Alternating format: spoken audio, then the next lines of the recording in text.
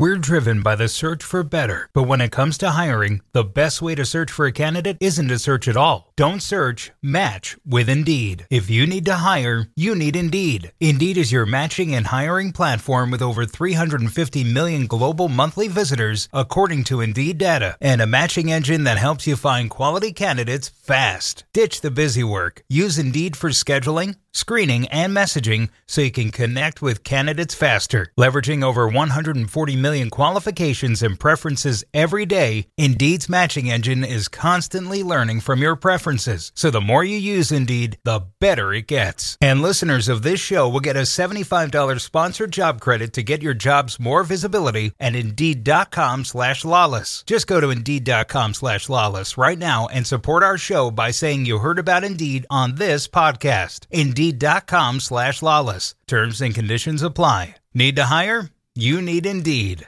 Hello, Sunshine. I'm Alexi Lawless, and welcome to the State of the Union podcast, where we look at the beautiful game on and off the field through the lens of red, white, and blue-colored glasses. This week, well, obviously, we'll be talking about the U.S. men's national team, which has finally returned to the World Cup. We've qualified for the World Cup as far as I'm concerned, and we'll be talking a whole lot about that and much more because there's all sorts of stuff going on over there. But first, joining me, oh, you know him. You love him, right? What? You at least know him, right? My friend, my colleague, my guiding light, David Mosse, a soccer savant and a Fox Soccer researcher and writer extraordinaire. Mosse, how are you on this beautiful Monday morning, March 28th in the year 2022? I wake up here in the wilds of Florida with the knowledge that my U.S. men's national team has qualified for the World Cup, my friend. Well, it might be beautiful where you are. It is raining in Los Angeles today, so not so beautiful in my neck of the woods. I am glad we are doing this podcast remotely because if I make a joke about your wife, you can't smack me in the face. That's true. I can't do that. I am down here for a few days of R&R, and I'll be back for our Friday broadcast of the World Cup draw from Qatar. Our good friend Stu is getting on a plane here in a matter of hours and heading off to Qatar, so he will be our man on the ground over there, and we'll be giving you updates, and we will know where the U.S. is ultimately playing.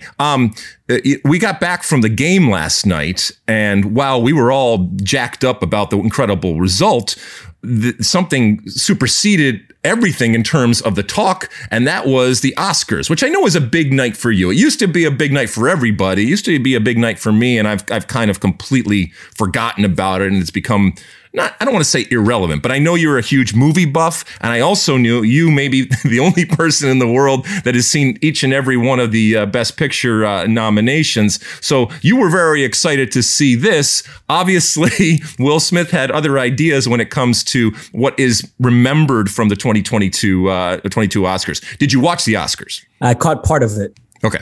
All right. Before we get to the Will Smith situation, I am right in saying that you saw all of the was it 12 nominees or something ridiculous like that? 10 nominees, correct. I saw all 10. I left it late, but I did watch Drive My Car finally a couple nights ago, so snuck that in there. In between all of the texts back and forth last night of holy shit, what did Will Smith just do? And holy shit, we're going to the World Cup. There was one that you said, I think it was just like Coda. And for you, Mosse, because you feel like you discovered this early on, and this is kind of near and dear to you, for that to win was kind of like, for longtime listeners, you'll remember Luis, who kind of felt that affinity and that closeness to Parasite, in that he kind of discovered it. It was his band, if you will, and then it got big, and so he's pumping out his chest. Is that a good and a fair depiction of your relationship to Coda? Yeah, it was a perfect night because I also enjoyed Drive My Car, and that won for Best International Film, and then Coda won for Best Picture, which was my favorite of all the nominees. I made that clear to everybody I spoke to about the Oscars in the past couple of weeks. So, I think the Oscars got it right this year. And yeah, it doesn't seem to be a lot of disagreement on the internet that I've seen. Everybody enjoyed that film and feels pretty good about it winning. So great. It was a feel-good ending to the Oscars. Well, there was plenty of disagreement as to Will Smith's conduct, who then evidently he went and won an Academy Award, right? For King something? Richard. Yeah, and well-deserved. He was phenomenal in that role. Yeah. And then he gets up there and gives this dramatic speech about how God placed him here to protect his family or whatever. I could do without those kinds of speeches. I wish some actors could just get up there and be like, hey, thanks for giving me an award for doing my job well, appreciate it, and then walking off the stage. It doesn't have to be this whole grandiose thing, and they all have their causes that they have to shine a light on, and I could do without all that. But Masi, have you ever met actors? There's not a chance in hell that they're doing that. Okay. I mean, this is their moment. They are very, very important. They're more important than anybody else out there. And this award show is not only a recognition of them, a recognition of their craft. And they want to make sure that they use it. I mean, look, the debate continues and rages on about what Will Smith did. I don't think anybody condones it, but to see the acting community feast upon itself, and to see the inevitable hypocrisy and sanctimony and back and forth and bitterness and backstabbing and all that kind of stuff. I mean, it's better than, let's be honest, the majority of crap that Hollywood puts out there from a theatrical and dramatic perspective. So I am all for it. Ultimately, how this plays out, who knows? Who knows? But it was for me the only thing that I even heard about or cared about when it came to the Oscars, and that says much more about the Oscars in present day form, because there was a time when it was very, very, very cool. Anything else you want to hit on that before we get into the real stuff? No, that's it. All right, listen, we're burying the lead here. I come on the air and obviously I'm telling you that we're qualifying for the World Cup. We are qualifying for the World Cup. Despite Mossie's disclaimer and despite our disclaimer, this was, for all intents and purposes, the final game. We knew the U.S. needed to win. Not only did they win, but they won with aplomb. They won with a dominating performance in terms of the final score line being 5-1. But I will say, and I said this on the air yesterday, I don't think that this game went to plan from the start. And there was a moment in the first half where this could have gone sideways. And it's credit to Greg Berhalter and this team that they were flexible. I think both of us, Mossy, and talking to Greg Berhalter, and I think a lot of people felt that Panama was going to come out and be a little bit more cautious, absorb some pressure, be a little bit more defensive in this must-win game for them. And they took it to the U.S. and they had opportunity. They had possession. They pinned the USA back at times, and the U.S. looked out of sorts for a period of there. And again, I think it says a lot about the preparation and the ability for this team to pivot and to adjust to different types of circumstances. A team, by the way, that's still very young and inexperienced, that they were able to overcome it, find a way, I guess, back into the game, and then kick on from there. That's my general thoughts. I have plenty of other thoughts, but how do you think this one played out for you when you were watching this? Well, first off, the term I kept using on Thursday night was the U.S. Would have effectively qualified if they came out of Sunday with this massive goal difference advantage over Costa Rica. And I stand by that. I think that is the best way to describe the situation we're in. It's not official, but they've effectively qualified. I know U.S. fans are paranoid by what happened against Trinidad and Tobago and past visits to Costa Rica. So if it had been 4 goals or less, I could accept some angst right now, but I agree with you. 6 goals is ridiculous. There is zero chance the U.S. is in the World Cup, particularly since it sounds like, and I say it sounds like because FIFA's rules are a bit fuzzy on this, but it sounds like Costa Rica has 9 players who, if they were booked against the U.S., would have to sit out that intercontinental playoff. So they're not even going to risk it by playing those guys. So they view it as mission impossible. So it is over. What could go wrong, Mossy? Right, famous last words. All right, let's rewind it back though to the first game, the Mexico game. I think in these 2 games, and I'm talking about the U.S. Mexico game in Azteca. I think Greg Berhalter comes out smelling even better than he was when he went into it. I was really impressed, and a certain part of me was proud that he didn't try to get coy. He didn't try to get cute with the Mexico game. He played a very strong team. He even played players like Tyler Adams that were on yellow cards and risked that. And the interesting, and I guess the novel thing that came out of that game was there were a lot of people that were disappointed. And whether it was Greg Berhalter himself or the players or the fan base out there that were disappointed that we only got a point coming out of Azteca. And keep in mind, from a historic perspective, we would have taken this in previous cycles, absolutely no problem, and put it in the pocket. We'll take this one too. But the way in which, for example, years and years ago, when I was playing on the U.S. team, we got a point in Azteca in qualifying. But we held on for dear life. And we were down a man. We, battened down the hatches, and we just absorbed as much pressure as we possibly could. And we got away with the point there. We were proud of our performance there, but it looked nothing like what we saw in this game in terms of the U.S. having possession, taking it to Mexico, and obviously not just having chances, but clear-cut chances. Pifak misses his sitter, Christian Pulisic misses his sitter, and I think you leave that game going, are we greedy? Are we being greedy now by expecting us to get a 3 points in that type of situation, albeit against a mediocre Mexico team, which I'll talk about later on in the pod, but still, was that your feeling after that game against Mexico? Yeah, first off, Greg Berhalter got it completely right, and I had it wrong. Stu Holden had it wrong. People on that side of the debate had it wrong. It was the correct move to play his strongest lineup against Mexico. That point at the Azteca looms very large right now, and playing his strongest lineup, which enabled him to get that point, did not prevent them from doing what they had to do against Panama, although I share your thoughts about that Panama game, which I'll get to in a second.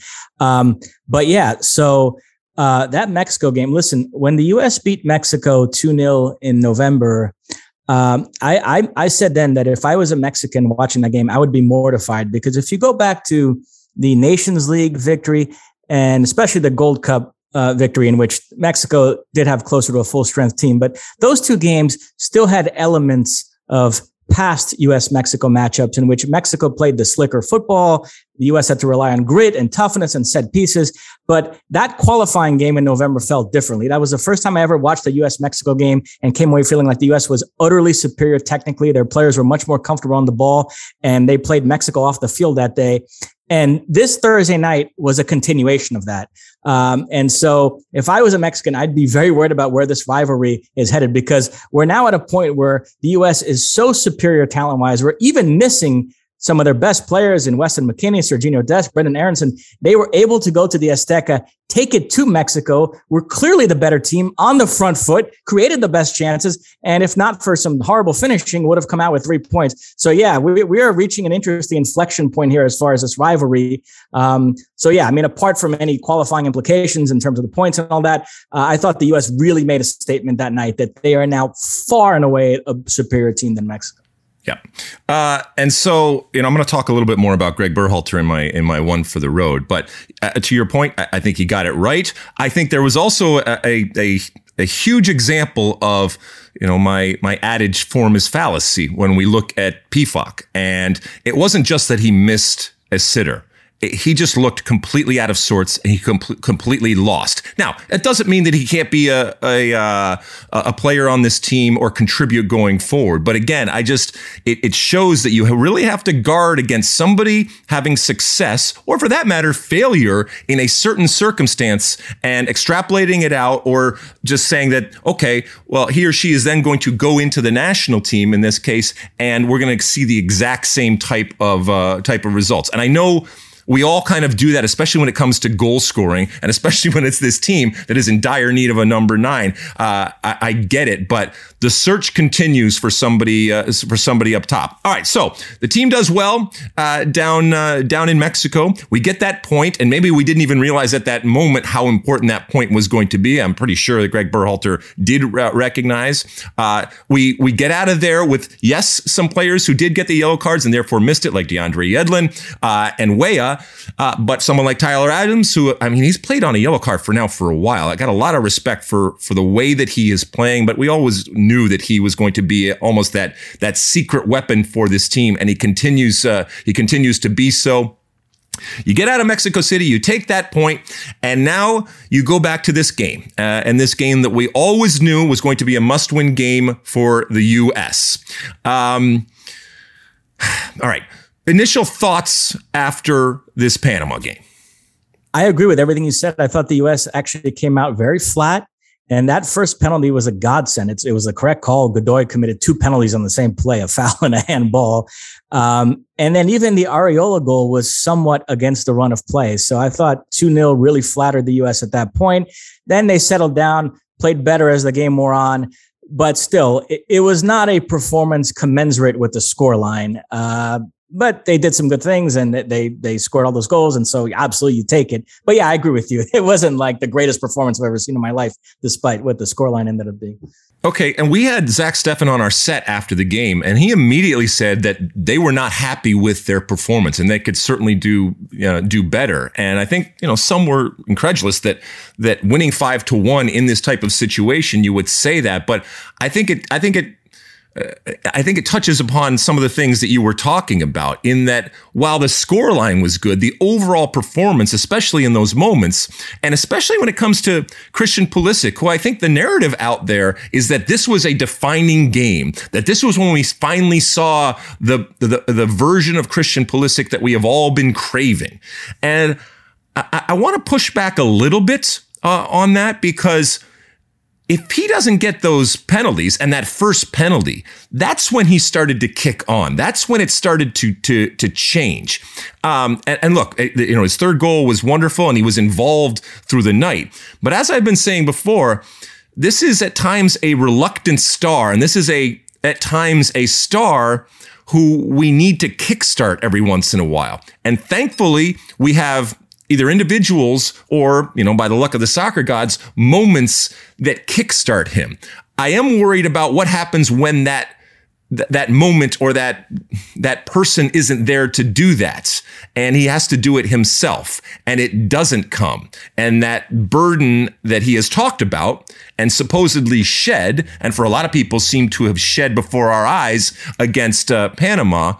What happens when he finds out he hasn't quite shed that and it is still there? Is he able to throw it off going forward? So specifically about Christian Pulisic, my question is to you: do you think that it was as definitive and that he deserves what we are giving and the way that we are coloring this game relative to him? No, it was Pulisic. It was a microcosm of what I just said about the game as a whole, where the numbers afterwards look a bit more impressive than what it actually was. I will say that third goal, though, was magnificent. Oh, what a touch. What a touch. I mean, when you think about Gio Reyna's run at the Azteca and then Pulisic's third goal, in a matter of days here, 2 different U.S. players produced moments that you could plausibly evoke the names Diego Maradona and Dennis Bergkamp in describing those plays. That's pretty good. Yep. And that speaks to the talent that the U.S. has right now.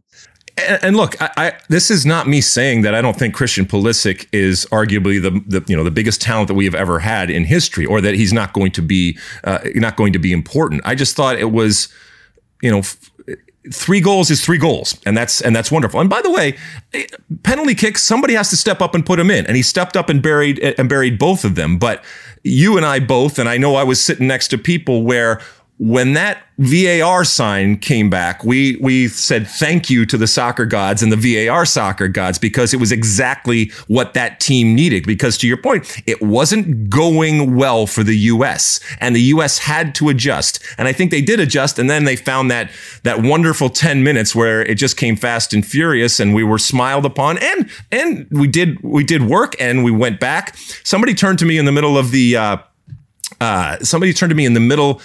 game and said, for all of our talk of evolving and progress and identity and being more progressive in the way that we play, when it all came down to it, we were much more American, and we were that team that kind of absorbed some pressure and counter and set pieces and all that kind of stuff that we've talked about in the game. Now, I think that's an oversimplification of this team, but there is an element of that because of the way that Panama's set up, and because of a way that I think this team ultimately, whether they want to admit it or not, they kind of like that at times. It doesn't mean they can't play out of the back. It doesn't mean they can't do beautiful things. But there was an Americanness at times to this performance. But I do think the Mexico game on Thursday night reflected some of the evolution. That was not your grandfather's U.S. team going into Azteca and holding on. So we saw both sides of that coin over this window so far. Greg Berhalter and the players are going to say all the right things. There's still work to be done, and there is. This is where I think perspective is in order. And for a team that's very young and inexperienced, sometimes you don't have that perspective. We're talking about, 2 players that were involved in the greatest failure in American soccer history in 2017 of not qualifying for the 2018 World Cup. And one of them, obviously, is Christian Pulisic. I think the other one's Kellen Acosta at this point with this group of players. So while everything they do is informed by that, and understandably so, very few of them went through it and felt it. But I think they all recognize that this was their opportunity to set things right. But I said it last night, and I'll say it again. Greg Berhalter was not hired to get this team to the World Cup. All right. That has been done many, many times before. It's not a feat or an accomplishment. Doesn't mean it's not worthy of celebration and congratulations for him, because it didn't happen the last cycle. And in order to do what you're ultimately going to be judged on, you still have to get to the World Cup. But I was saying that at times this team has brought a tear to my eye. And it has, because it's made me incredibly proud to watch the team and the way that they played. But I shed no tears of joy last night. I'm happy, but there is a much bigger prize out there, and there is a much bigger challenge coming for this team. And I'm excited to see them get back to a World Cup and see what kind of damage they can do. And the judgment and the level of criticism and critique is going to be relative to the World Cup. And all the players said the right things. They're going to go down to Costa Rica. Whatever's going to happen is going to happen down in Costa Rica. It's going to be good or bad, but it doesn't matter whether it's good or bad. They're still going to qualify, and then Friday we're going to find out where they are going to go. Any other particular players you want to mention in terms of their performances? One last thought on this U.S. team. You mentioned PFOC struggling. I've been thinking a lot lately, and this is a dilemma that lots of other national teams and club teams are dealing with around the world. If no out-and-out center forward steps up in the next 8 months or so, I've been thinking a lot about playing without a center forward. Now, Jesus Ferreira has seemingly emerged as the go-to false 9 option. Mm-hmm. But even when Ferreira is not available, I was talking about this with Stu on Thursday night. Would it then be playing Gio Reyna in kind of a Phil Foden-esque sort of false 9 role, or even Timothy Weah in that role? What would be the plan there if you're not going to play without an out-and-out center forward or Jesus Ferreira? Is there another guy that you think could sort of adapt to that role? And if it's just about getting all your best attacking players on the field and not forcing an out-of-form center forward into the lineup? Yeah, I mean, this is still the challenge and the struggle for this team. And, Jesus Ferreira, I think, has done well. I'm still not convinced that he is the answer, but what you're talking about may happen. Gio Reyna, I worry about, because I don't think he is as comfortable and, I guess, reliable the way I look at it with his back to goal like that. I want him getting the ball in better positions. And as a false 9, it doesn't mean that he can't come back and do that type of stuff. But, again, this is about being competitive with the elites out there. And at some point, we are going to get up against teams that are better than us, that we have to adjust, that certainly aren't going to fear us. They're going to have more possession than us. We're going to have to defend much more. But we're going to have somebody up there that can at least pose problems for the opposition. And that false 9, I think that works well when you're going to have possession, and you do have possession on a continual basis. And that's just not always going to be the case, even for this team, as much as they want to do it as we go forward. So, but it's still a dilemma, and it still has not been solved. And I'm not sure in the next 7 months or whatever that's something that's ultimately going to be solved. Okay, so when all is said and done, you think that Costa Rica, because there's still all sorts of permutations in terms of what could happen with Canada and Mexico and the U.S. and not with Canada, with Costa Rica, the U.S. and Mexico even. So when this is all said and done, you think U.S., Mexico, and Canada automatics, and Costa Rica goes and plays New Zealand and Qatar? Or the Solomon Islands. Don't disrespect the Solomon Islands. Excuse me. Well, in the second segment, I'll whip through all the other regions. But yes, what you said is exactly what's going to happen. And a couple of CONCACAF thoughts, if I may, and I'll start on Costa Rica. The reason why I was advocating the U.S. resting players against Mexico is, I must confess, I did not think Costa Rica was going to win both these games. Home to Canada and away to El Salvador. I thought they would draw one of them. And so the U.S. would be in a position in which, even if they lost at the Azteca, by merely beating Panama at home, they would clinch a direct World Cup berth. So that was part of my calculation, the way I had sort of mapped things out. But lo and behold, Costa Rica won both games. And I have to say, they deserve a lot of credit here. I know we view things through a U.S. lens. So when we've mentioned Costa Rica in the last 24 hours, it's been in this sort of negative sense of, they have to win by 6 goals. But they really... reading the Costa Rican newspapers this morning, there's a celebratory mode, because the mere fact that they clinched a top 4 finish with a round to spare is a nice achievement for them. And they'll take their chances against New Zealand or Solomon Islands in that one-off playoff game in June in Qatar. When you think about the fact that this team had 6 points after the first 7 match days and were pretty much left for dead. And now they've ripped off 16 points in the last 6 match days, 5 victories and 1 draw. Panama, meanwhile, had 11 points after 7 match days and have gained only 7 in the last 6 match days. So there was a 9-point swing between those teams. Over the last 6 match days, Costa Rica gained 16, Panama gained 7. So it was impressive the way Costa Rica were able to blow past Panama here and snatch what looks like is going to be that 4th spot and go to that playoff. So yeah, they'll take their chances on Wednesday night against the U.S., but they kind of feel like they're playing with house money already, because it's not do or die. They have another chance to qualify for the World Cup by winning that playoff game. So yeah, hats off to Costa Rica. They did. We watched that team at the Gold Cup and we thought they were terrible. And they're horrible. A team that had gotten old and weren't going to be and look, they started the octagonal horrible too. Yeah. And they made a coaching change and they brought in some new players, and credit to them for finding it. I mean, they're going to go to the World Cup, because I think they're going to win that 4th that playoff against whoever it ends up being, and we're going to have 4 teams from CONCACAF at the World Cup, which is good for CONCACAF. Speaking of teams that are going to the World Cup and are absolutely assured of going to the World Cup, our friends from the Great White North, Canada. Let's finish off the segment here by paying homage and really giving them their due, because they came into this octagonal and they owned it. They owned it from start to finish in the way that they played, in the points that they got, and I think most importantly, in the respect and the acknowledgement of how good this team is. Now, it doesn't mean that they can't go to the World Cup and lose every single group game and bomb out. But this is a fun Canada team.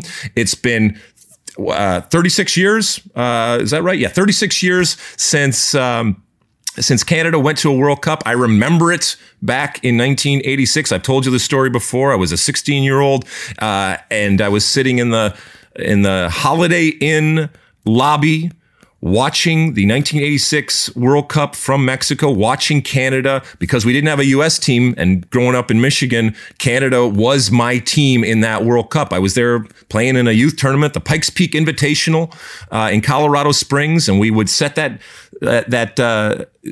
TV up in the lobby, and I'd watch Diego Maradona, and I'd watch my Canada team. And I can't believe it's taken this long for them to get back, but they did it in style. And so congratulations to them going back. Anything you want to say about them, my friend? It's worth noting in the original format that CONCACAF had devised and that was approved by FIFA for World Cup qualifying in this cycle, Canada would not have been able to have clinched a direct berth. The way they were going to do it is they were going to take the 6 highest ranked CONCACAF teams according to the June 2020 rankings. And Canada was not in the top 6 at that point. They were going to go play hexagonal.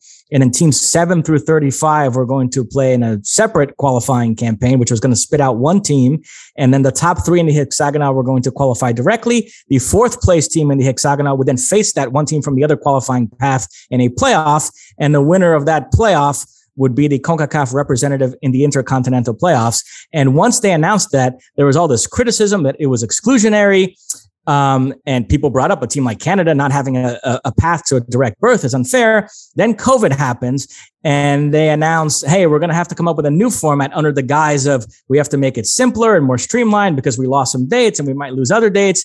And then they came up with this new format that I still maintain is not any simpler than the one they had originally in terms of the number of matches and the travel, but they used that as an excuse to address the other issue and came up with a format where now every team had a path to a direct berth. So they took the top 5 teams, they qualified directly for the octagonal, and then teams 6 through 35 engaged in a different qualifying phase that would then spit out 3 teams that would join the other 5 in the octagonal.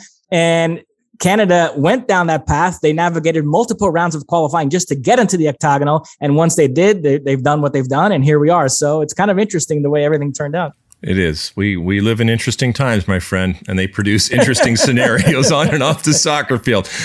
Okay, let's take a quick break, and when we come back, there's all sorts of other qualifying that's going on as the musical chairs. That music starts to stop, and those chairs get filled up for the World Cup in Qatar. Don't go anywhere.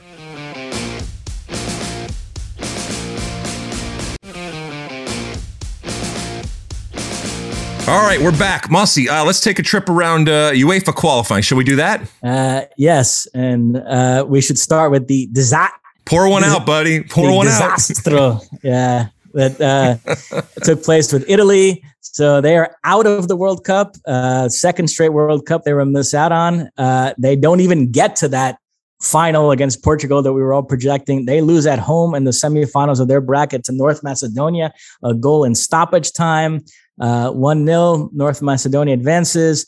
Unbelievable. I have lots of thoughts on this, but I'll let you go first. Non posso credere. I mean, it's how do I say this? So when Italy didn't go to the last World Cup, there was all of this juxtaposition with the U.S. and the angst and the anger that we were feeling over here with what was happening in Italy, where of course they were angry and of course they were embarrassed, but there was also this sense of a needed moment and a needed reboot for Italy. And, a step back to go 2 steps forward and all that. Now, look, Italy can afford to not go to it's not something they want to do, but they can, as a culture that is steeped and based in the game, they can afford to not go to a World Cup. And they used the time to regroup, so much so that a few years later, albeit in an age of COVID and things were changing around, they become the European champions. And you think, okay, well, this is a time when now they kick on from there, and then we're really going to see ultimately this. What was the German, Das Reboot or whatever? We're going to see, whatever the Italian version of that is. And now they come back bigger and stronger. And obviously it didn't happen. And we knew that either Portugal or Italy, 2 of these big teams, were not going to make it through. That it was Italy is not necessarily a surprise, because they certainly could have gone on and maybe lost to Portugal or whoever, but that they don't go through in a game against North Macedonia. I actually sent out a map on a text chain that I was at, just because I knew people were thinking about it when this happened, just showing exactly where North Macedonia is out there. That in and of itself is shocking. This will live long in the memories. I don't think that they expected and or needed this as yet another reboot, but there will be recriminations and examinations again of what happened. How did this happen? Was it just simply the Dios of Calcio looking down and saying this is not going to happen? Or is there something systemic that is going on in Italian international soccer and with the federation or with the players that this is a problem? Or is it just the European qualifying process? Yeah, before we launch into the what's wrong with Italian football discussion, it must be said, as you mentioned, that over the course of this cycle, they won the Euros, which is almost like a second World Cup. They set an international record with a 37-match unbeaten run, and they played some lovely stuff under Roberto Mancini. And even in this qualifying campaign, they drew Switzerland twice. Jorginho missed penalties in each of those games. Had he made one of those, Italy would have qualified directly, and we'd probably be touting them today as one of the 5 or 6 favorites to win the World Cup.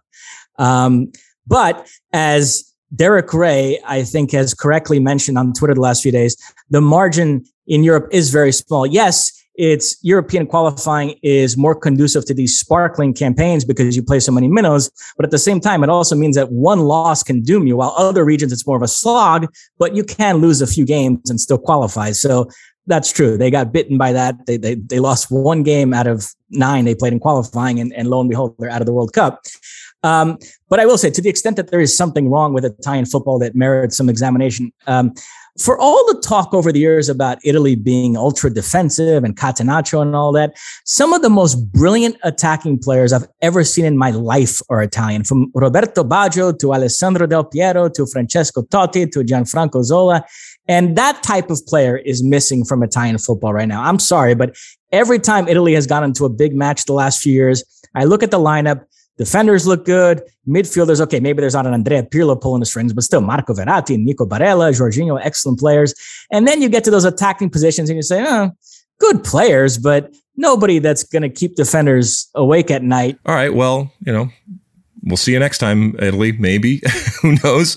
You want to go to your friends Portugal? So Portugal, it wasn't easy for them either. They get past Turkey, but that game was 2-1, 80-something minute, and Turkey missed a penalty to make it 2-2, which would have taken it to extra time, and then Portugal tack on the clincher in stoppage time. Incidentally, 2 of their 3 goals in that game were scored by Brazilian-born players, Otávio and Matheus Nunes. Italy also had several Brazilian-born players in their squad, which I always derive some satisfaction from, the fact that these other countries have to steal Brazilian players to fill out their squads. But nevertheless, Portugal move on, and they will now host North Macedonia. We're taping this on a Monday. That game is Tuesday, so the day this podcast drops. And yeah, I fully expect Portugal to win. I don't think lightning will strike twice for North Macedonia, but you never know. I mean, you agree, Ronaldo and company will be off to the World Cup. Ronaldo and company are going to go. I mean, although... I just finished watching that documentary, King Otto. So things can happen when it comes to Portugal playing against minnows, if you will. It's about the Otto Rehagel, the Greek coach. It's actually a really cool documentary. It's actually out this week. You can check it out. But so things can happen. It'll be interesting. But I don't think it's going to happen when it comes to this. I think that Cristiano is going to get another World Cup, and your beloved Portugal, with all of the talent that you've been telling us about for the last couple of years, are going to get the opportunity to shine at the ultimate stage. Elsewhere in Europe, Sweden beat the Czech Republic 1-0 in extra time. Robin Quaison with the only goal. So it's going to be Poland against Sweden in the final of that bracket. In Poland, which I have an issue with, the draw determined that the Poland-Russia winner would host the final in that bracket. But once Russia got expelled from the World Cup and Poland got a bye into the final, they should have switched that to even it out a little bit. So now Poland only has to win one home game to get to the World Cup. They should have at least made it where the Sweden-Czech Republic winner would host the final in that bracket. But nevertheless, it's going to be Poland. So we'll see Poland-Sweden battling for a World Cup berth. And then the only game that was played in the other bracket was Wales-Austria, because the Ukraine-Scotland semifinal was postponed until June. Wales beat Austria 2-1. We have reached peak absurdity with this Gareth Bale situation, because the Madrid media treats him like a villain. To hear them tell it, he was supposed to start that Clásico against Barcelona and claim to be injured when he wasn't, just because he didn't want to risk actually getting injured and missing the Wales game. And then he goes off, and then after claiming to be injured a day or two later, he shows up in Wales practice looking happy and fine. And then he goes out and has the performance that he did, scores 2 fantastic goals. So he's been getting crushed in the Madrid media, and they should send him to the reserves or rescind his contract, and he's a disgrace. Meanwhile, the rest of the world, particularly the British media, looks at it completely differently. They think Bale is the victim here, and it's a disgrace the way Real Madrid has treated him.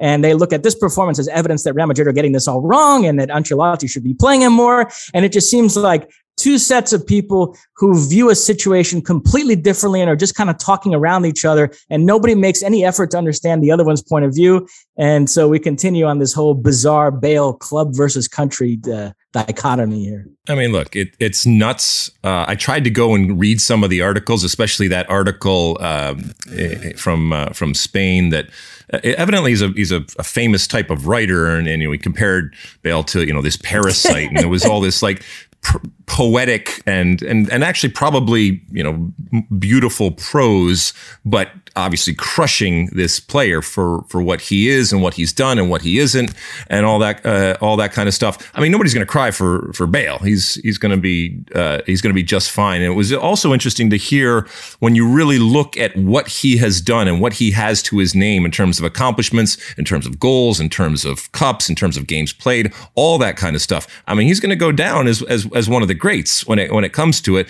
I know history will be written or rewritten relative to him. All of that is not to say that what is happening is necessarily unfair, but he's still a good player and he's still providing us moments of magic. To your point, the goal he scored, the free kick. I mean, it was just it was wonderful to see. Anything else Europe wise? I know there's a feel good story there with Christian Eriksen too.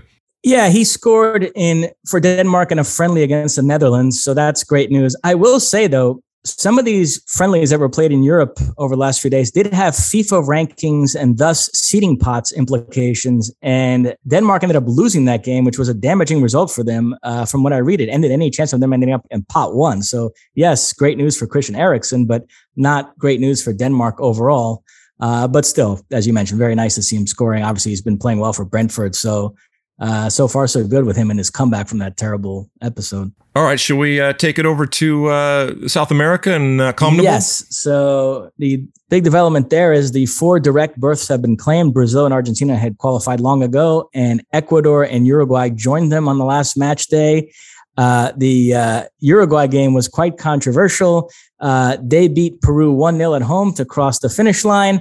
In stoppage time of that game, former Flamengo left back Miguel Trauco crossed a ball into the Uruguay box. The Uruguay goalkeeper Sergio Rocher grabbed it, but the momentum carried him into his own goal. He stuck the ball out to try to keep it from crossing the line. Peru felt like it did cross the line. VAR reviewed it and determined that it didn't. Based on the angles I've seen, I don't think it crossed the line completely. So I think ultimately the referee got that right, but it was quite the moment. Peru are still furious about it. They've launched a complaint to FIFA. People are looking at different angles and trying to determine who's right, who's wrong. They've complained about the referee, who's this Brazilian Daronco, but you'll notice nobody got in his face too much when that moment happened, because he's this like professional bodybuilder who looks like the Incredible Hulk. So it's very easy to launch a complaint, from miles away. But in the moment, there wasn't too much of anybody getting in his face because he's an intimidating character. But nevertheless, that result, coupled with Chile's 4-0 defeat to Brazil at the Maracanã, meant that Uruguay qualified and Ecuador did as well, despite losing 3-1 to Paraguay. So those two are off to the World Cup. So all that's left to decide in CONMEBOL is that intercontinental playoff spot. 3 teams still alive for it. Peru's on 21 points, Colombia 20, Chile 19. Peru in the driver's seat. They host Paraguay in this last match day. If they win, they get it. If they don't win, it opens the door for most likely Colombia, who are away to Venezuela. I expect them to win that game. But in the event Peru and Colombia both don't win, that would open the door for Chile, who hosts Uruguay. If they were to win, then they would get it. So 3 teams battling for that one playoff spot. Is that intercontinental playoff spot also played in Qatar? Correct. One game? Okay. All right. So that takes us to Asia, where we also know the 4 direct qualifiers there. It's Iran, South Korea, Japan, and Saudi Arabia.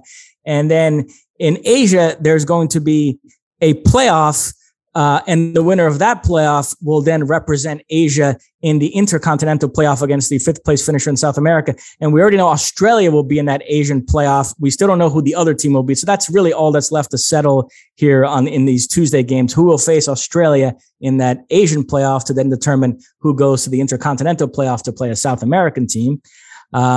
And then in Oceania, which impacts CONCACAF, as we talked about in the opening segment, we've reached the final of their qualifying tournament. It's New Zealand against Solomon Islands on Wednesday.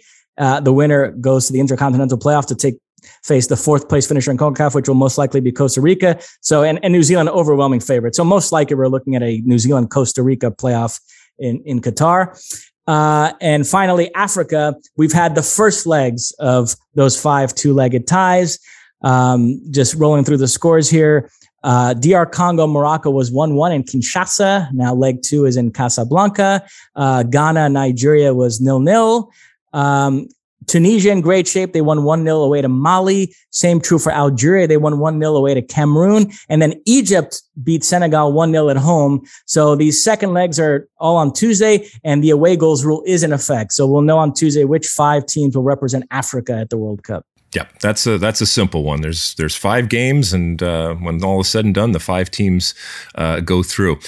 You mentioned these playoff types of spots, and I think I had mentioned a previous pod that I had talked to Victor Montagliani, and he felt that going forward, obviously with the expanded World Cups, when it comes to something like CONCACAF, that not only are they going to get the possible 3, possible 6 teams in, but there's also going to be a couple of playoff spots going on. So these playoff spots or play-in games, whatever you want to call them, aren't going away. And talk about drama in terms of one game. So there's a lot of stuff to be watching this week as these spots get filled up for that FIFA draw, which happens again on Friday, and you can check it out on FS1. What time is that draw, Mossy?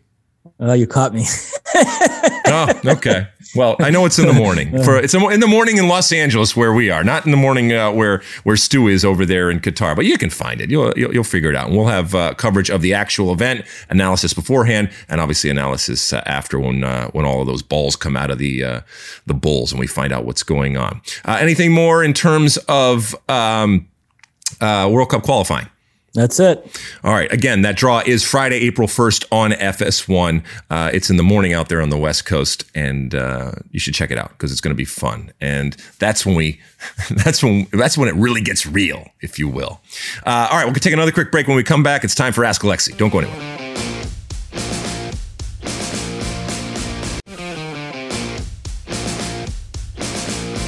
All right, we're back, and it's time for Ask Alexi. You send us in those questions either on the social media platforms out there and use that hashtag Ask Alexi, or you send us in a question on our hotline, which is 657-549-2297. I think we got a bunch of Twitter questions this week, Mossy, right? Well, you in last week's pod said, I don't think there's been a weaker Mexico team in the time I've been following U.S. soccer. So at our Greenha replied with this question: would that be the case if Chicharito and Vela were playing? Crazy to me that they aren't called in. Would it be the case? I do think that both of those players can fundamentally change their team. Carlos Vela much more so than Chicharito, to be quite honest with you. I mean, if I have to pick one of those players to have on my team, it's going to be Carlos Vela. I think he can do more things well and therefore is more valuable than a Chicharito. And look, I'm not saying that the Chicharito isn't world class, and I'm not saying that Mexico can't use him, but between those two, and if both of them are on their team, yeah, I think that Mexico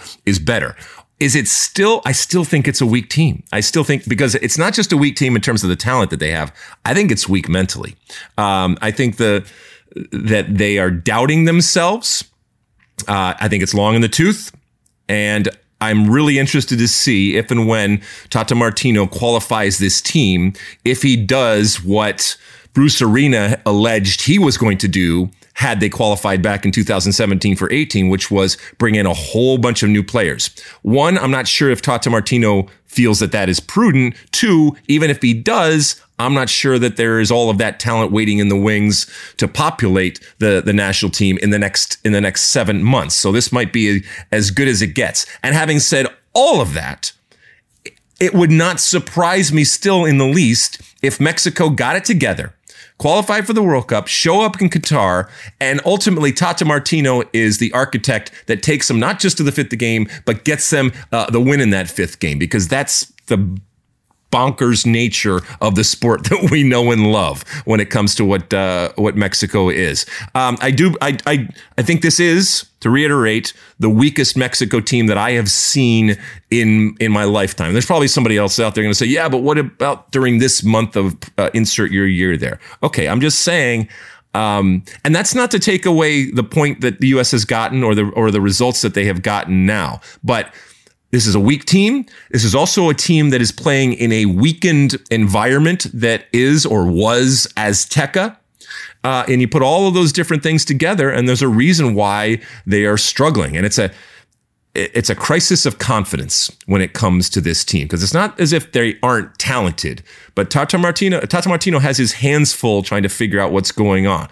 Assessment of Mexico from your perspective, Mossy? It's funny. When we were figuring out the U.S. Costa Rica scenarios and needing to win by 6 goals. And I always kept inserting into the conversations that presumes Mexico is going to handle their business. And as their game last night got into the second half and it was still 0-0 against Honduras, I started to feel like, guys, we need to start contemplating the possibility here that this Mexico team might be broken and that they're going to screw this up. And there might be the team that ends up in that intercontinental playoff. Now, as it turns out, they got a goal from Edson Alvarez. They beat Honduras 1-0, but still, that is cutting it really close against an awful Honduras team that has nothing to play for.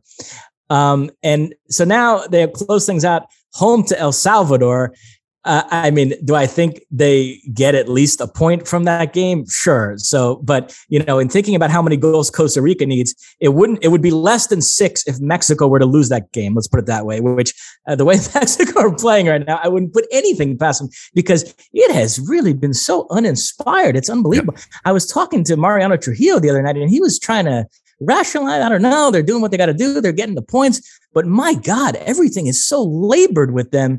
And it's a team that it's not without talent. I mean, you look at that lineup and you've got Chucky Lozano and Tecatito Corona on the wings and Raul Jimenez, who I know is still trying to recapture his pre-injury form, but still a guy who was a prolific striker in the Premier League not long ago, and that midfield and Edson Alvarez and Hector Herrera. So to your point, it could be that once they get out of qualifying, they'll show up at the World Cup, a different team, and go on a good run. It's entirely possible, but this qualifying campaign has been a profound disappointment to me. I thought Tata might be the coach to get him to the next level, and he hasn't done that at all. And as to the Vela and Chicharito, both complicated situations. In Vela's case, we know he's turned down a zillion calls over the years, including to major tournaments. And even in this cycle, he turned down Tata Martino. So, you get to a point where you're going to have to keep begging a guy to play for his country. I can't totally blame Mexico if they've gotten to a point with Vela where they've moved on. And keep in mind, he's been injured for a lot of the last 2 years, so it was kind of a moot point. In Chicharito's case, from what you read, now, I wasn't there. I don't want to spread like rumors, but from what you read, he had a disciplinary issue in 2019 where he snuck women into the hotel or whatnot. And that's what soured his relationship with Tata and why Tata started leaving him out. Now he's playing well for the Galaxy. He's healthy. And there's talk that the Mexican Federation is going to pressure Tata into calling him up, even though Tata is still not totally on board with it. So it's going to be interesting to follow that situation. I agree that Raul Jimenez has the highest ceiling of any Mexican center forward. So I don't blame Tata for still viewing him as the starter and just trying to do everything he can over the next 7 months to help Jimenez rediscover his best form. But beyond that, guys like Rogelio Funes Mori and Henry Martin, to me, it's really tough to make a case that those are better options than Chicharito. The one guy to look at, and Mariano Trujillo spoke to me about him the other night, is this kid, Santi Jimenez, who plays for Cruz Azul. They're very high on him. So he's somebody that could emerge. And we'll keep an eye on him in CCL. I expect Cruz Azul to beat Pumas in that semifinal, and then it would be Cruz Azul against either Seattle or NYCFC in the final. So we'd get a close look at the Santi Jimenez kid. He's somebody that's in the mix as well. But so yeah, I think Vela, that ship has sailed, but the Chicharito one is fascinating to keep an eye on the next few months. Yeah, I mean, look, as much as Mexico are our rivals, I take no joy in any type of demise, and like you said, they are uninspiring, and there is an apathy, unfortunately, right now when it comes to this team. And I don't know. I mean, given the history of the Mexican Federation of changing coaches, I mean, talk about a long leash when it comes to Tata Martino. I mean, the headlines even after the game against the U.S. were Tata out. But I think I said this last week. Tata Martino was hired for the World Cup, to get them to the World Cup, yes, but at the World Cup to get them over that hump. And he still might get that opportunity. And I still think that there is that long leash is relative to the quality that they believe he has in that ultimate moment. And when all is said and done, Tata Martino might have the last laugh. And that would be interesting. And he would be drinking that champagne that he likes to talk about all the time. All right, next question, my friend. What do we got? Our Fox Sports colleague, RJ Young, he asks, Joe Max Moore is a legend in Tulsa, my hometown. Do you have a story you can tell us about him? Joe Max Moore, a U.S. men's national team legend, played in MLS, played over in Europe. I came up with Joe Max Moore in the collegiate system. And he was playing at UCLA. I was playing at Rutgers at the time. And then we grew up. We played in the Olympics together, and then we played on the national team together. I have never met a more competitive human being than Joe Max Moore. He was, and I think everybody out there probably knows someone like this. He is and was throughout his career wired differently in that it wasn't just about being competitive and wanting to win. It's that he couldn't fathom losing in anything. And it didn't matter whether it was cards or playing in a World Cup game or playing 5v2 or playing soccer tennis or a sprint to the corner or in your car. It didn't matter. He always wanted to win. That's a good quality if you can harness it correctly. At times it can be problematic, but ultimately I wanted him on my team because not only did he want to win, but more often than not, because of that streak in him, he won. I'll tell you the story, and I may have told it over the years here, but it's worth repeating when it comes to Joe Max Moore. Bora Milutinovic, our coach of the 1994 World Cup team, had to make final cuts and cut it down to, at that point, it's now 23 players on a team, but at that point it was 22 players on the team. And it was coming down to the end and the last week of training. And for some of us, including Joe Max Moore, we had been with this team for a number of years, training every day for the opportunity to be on that team. And there were only 22 places and there were more than 22 players. So you knew cuts were happening. And Bora Milutinovic told me this story years later. He said, Joe Max Moore made the World Cup team because on the last day before I had to ultimately decide, and he was on he was on the edge as to whether he was going to be part of that team or not. I watched this player play a game of soccer tennis, and I saw him, and I saw a player that wanted to win so badly that I said to myself, my team needs somebody like that. And Joe Max wasn't necessarily at that point going to be a starter for the team, but he saw in him a spirit and a willingness to do whatever it takes to win and a competitive vein that was obvious to all. And he says on that day, that game of soccer tennis enabled me to say, this is a guy that's going to the World Cup. So it's amazing what hangs in the balance in everything that you do. But yeah, he is he may be a legend when it comes to Tulsa, but inevitably when I get the question about people that I've played with, I always reference him as the most competitive player that I ever played with. All right, what else we got? And then we'll end on a fun one. Okay. At Fen214, you've made your thoughts on wings clear on this podcast, and then you reiterated it the other night during our watch party for the US-Mexico game. So at Fen214 reacted to that by saying, Alexi is going to be on Hot Ones when the World Cup approaches, isn't he? Hot Ones is apparently a TV show. Luis sent us a link where two guys sit around a table eating spicy wings. So this person thinks you're going to end up on that show. So the whole wings take has now taken on a whole life of its own in that, I'm getting heckled now when I'm out in public. And I'm also getting people that are coming up. And here's what's the interesting thing about the wings take is that they are very secretly giving me the handshake of agreement. And even people that don't necessarily agree with me on other things. And this is the interesting phenomenon when it comes to this wings take. And for those that maybe don't know or haven't listened, again, I think that they are a ridiculous food. They are a conduit for sauce. I think they are worth much more. They take much more effort than they are worth. The return on investment is part of the ridiculousness when it comes to it, and that they have become a staple and an incredibly popular food for humans to consume. It just boggles my mind. And you can go back and you can see it's well documented, my thoughts. What has been interesting to me is that while those that are wings aficionados and lovers will do the heckling, again, people will either quietly and some even silently find ways to agree with me. And I can see the wheels in their mind turning when they say, I don't agree with this person on anything, and yet I agree with them. But there's almost a sense of shame out there for people in expressing this. And I think what we as a society and culture, a wings society and culture, what we have done is we have shamed an entire segment out there into thinking that they will be canceled and or shamed if they express this, what a lot of people refer to as a crazy belief and idea that I have so publicly expressed. So if I am able to give people the opportunity and the strength to come out and express this, that is my gift to you out there.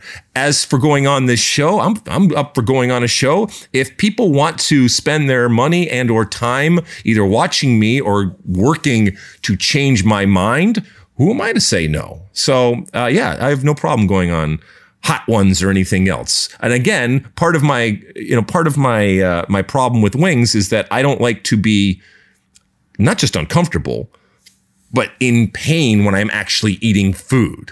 While it might be incredibly hilarious to people watching it, and if you haven't ever watched Rob Stone out there eating hot peppers, yes, I guess it is fun watching people eat really, really hot food, especially those that aren't used to it like myself. So who knows? I'm open for anything, including hot ones. What else we got, Mossy? That is it. That is it. Thank you for sending in your questions this week, whether it has to do with soccer or wings. Keep them coming. Keep them coming out there. And like I said, whether it's with the Twitter hashtag Ask Alexi or any of the social media platforms out there, or of course our State of the Union podcast hotline, which again is 657-549-2297. That's 657-549-2297. All right, we're coming to the end of the show. When we come back, I will give you my one for the road. Don't go anywhere.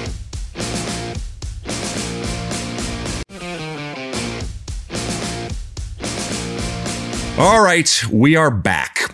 Before I get into my one for the road, Mossy, I want to thank you for our live show, our live digital show that we did last week, for all the help that you gave us and participating. And once again, I hope you are sensing and feeling the love that the public has for you out there.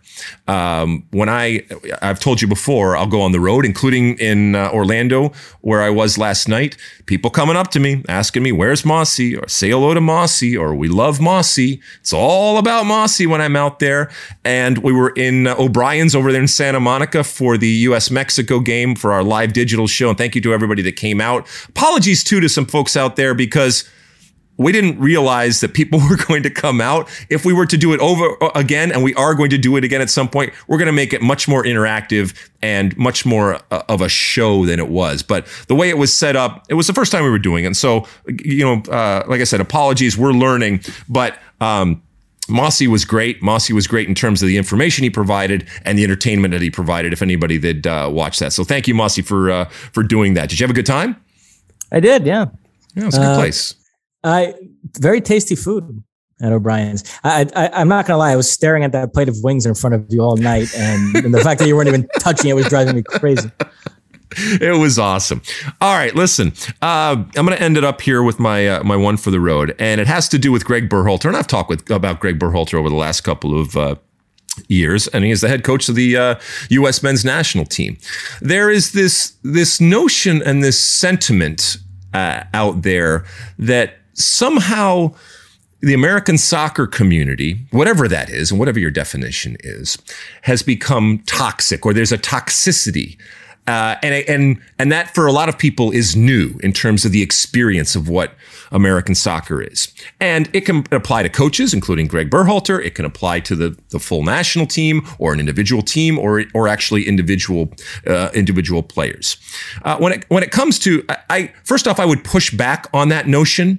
I think there's just a lot more people now that are interested in the game, a lot more people that have come into the soccer tent, the American soccer tent, and the more, the merrier. And the more voices you get, I think the better for the sport, but the more voices that you get, the more diversity of thought and the diverse voices in terms of what people are saying, positive and negative. And that's not a bad thing. I will fight for your right and for the freedom, and I will encourage people to have that voice, whether I agree with it or not. And I don't feel that is toxic. And I'm not saying that people aren't saying mean things. I'm not saying that people aren't saying things that I vehemently disagree with. or nor that you should go about saying something that's on purpose mean. But mean things are said, and mean things are said at times in soccer. And you may or may not disagree with it, but ultimately I think that that's good for the sport. As it relates to Greg Berhalter,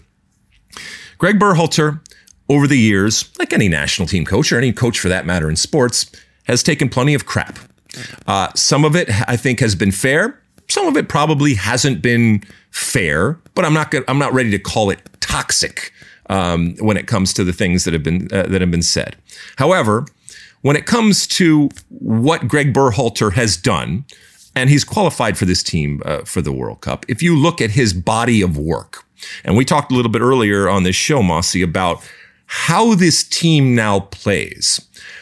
Even his most staunch critic out there, I think at the very least has to give him credit for cultivating this group, this incredible group of talent, which, yes, is a Tata Martino champagne problem, but you still have to be able to get them to perform and to decide ultimately who you're calling in and then decide what that 11 is. If you look at his winning percentage, if you look at the titles that he has won, if you look at who he has beaten, and if you look at where he is right now relative to qualifying, I think you'd be hard-pressed to find anybody that wouldn't call it a success. There are those that continue, as I said, to look at Greg Berhalter and say that somebody else out there would do better with what he has. Fair enough. I think that at times is a fair criticism. But if you are going to say that Greg Berhalter should not be the U.S. men's national team coach because he's not good enough for the players that we have, and somebody else in that position would do better with this group, fine, that is your argument. But in order for that to happen, there needs to be a change. And in order for a change to happen, you have to want him to fail. And as soon as you say that, everybody says, oh, no, I don't want him to fail. Well, you actually do. If you truly believe that this team is better off with somebody else, then obviously you would want that change to happen. And for that change to happen, he has to fail.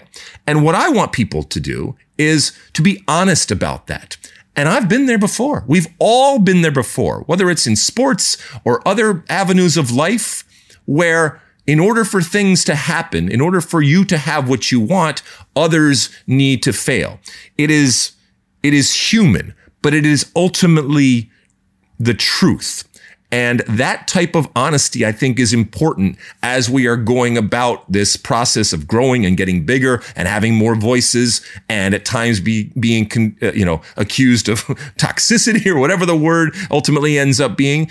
If you are going to be critical, if you are going to be negative, then at least be honest about that. And in the past, like I said, I've been in that position as a human being. Now, somebody's going to counter that argument with saying, well, I can want our president to do well, even though I don't like him or her and I want somebody else in there. But again, if you believe that somebody else can do a better job in that position, then the only way that happens is by failure of that individual or by failure of whatever that individual is in charge of. And you wanting that to happen doesn't make you a bad person. It actually makes you an honest human being. And when people are being critical, and look, I'm as critical as anybody out there, and I stand by my critiques. I stand by my criticism. I stand by when I am being negative about something. I try to balance it, and I try to look at things in different lights. And I recognize that if it bleeds, it leads. I recognize that in this day and age of clicks and social media and everything, people want that criticism, and that's what the eyeballs are.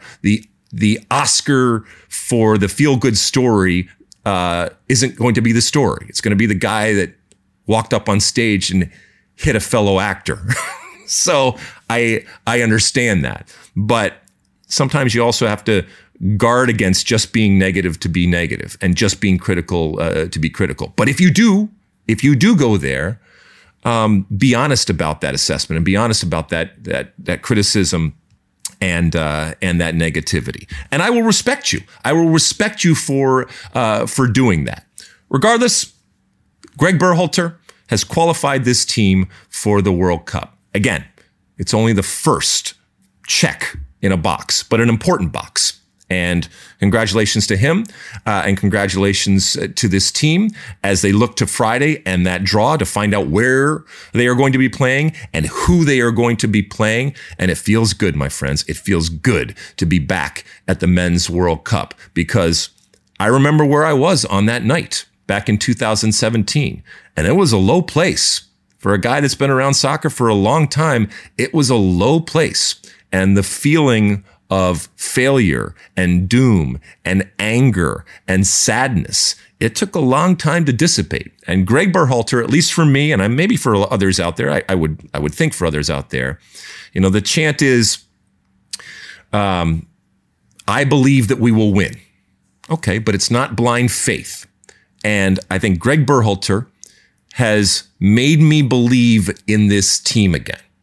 And that in and of itself is a feat. And he deserves credit for that. And then we move on and we assess him in the next big test, which is going to be the World Cup. And thank God we're going to it. Anything, Mossy, before we go? One last thing. I do want to highlight Luis Aguilar's performance today because he is violently ill. This was his Michael Jordan flu game. Luis somehow gutted it out and was still able to produce this podcast. Absolutely heroic. I mean, I know that word gets tossed around a lot, but I think it is appropriate. So hats off to Luis. Absolutely. Absolutely. So thank you, Luis, for grinning and bearing it and gutting through this like Michael Jordan. And thank you for everybody for tuning in. And I am, like I said, I am in Florida and I'm coming to you remotely, as is Mossy.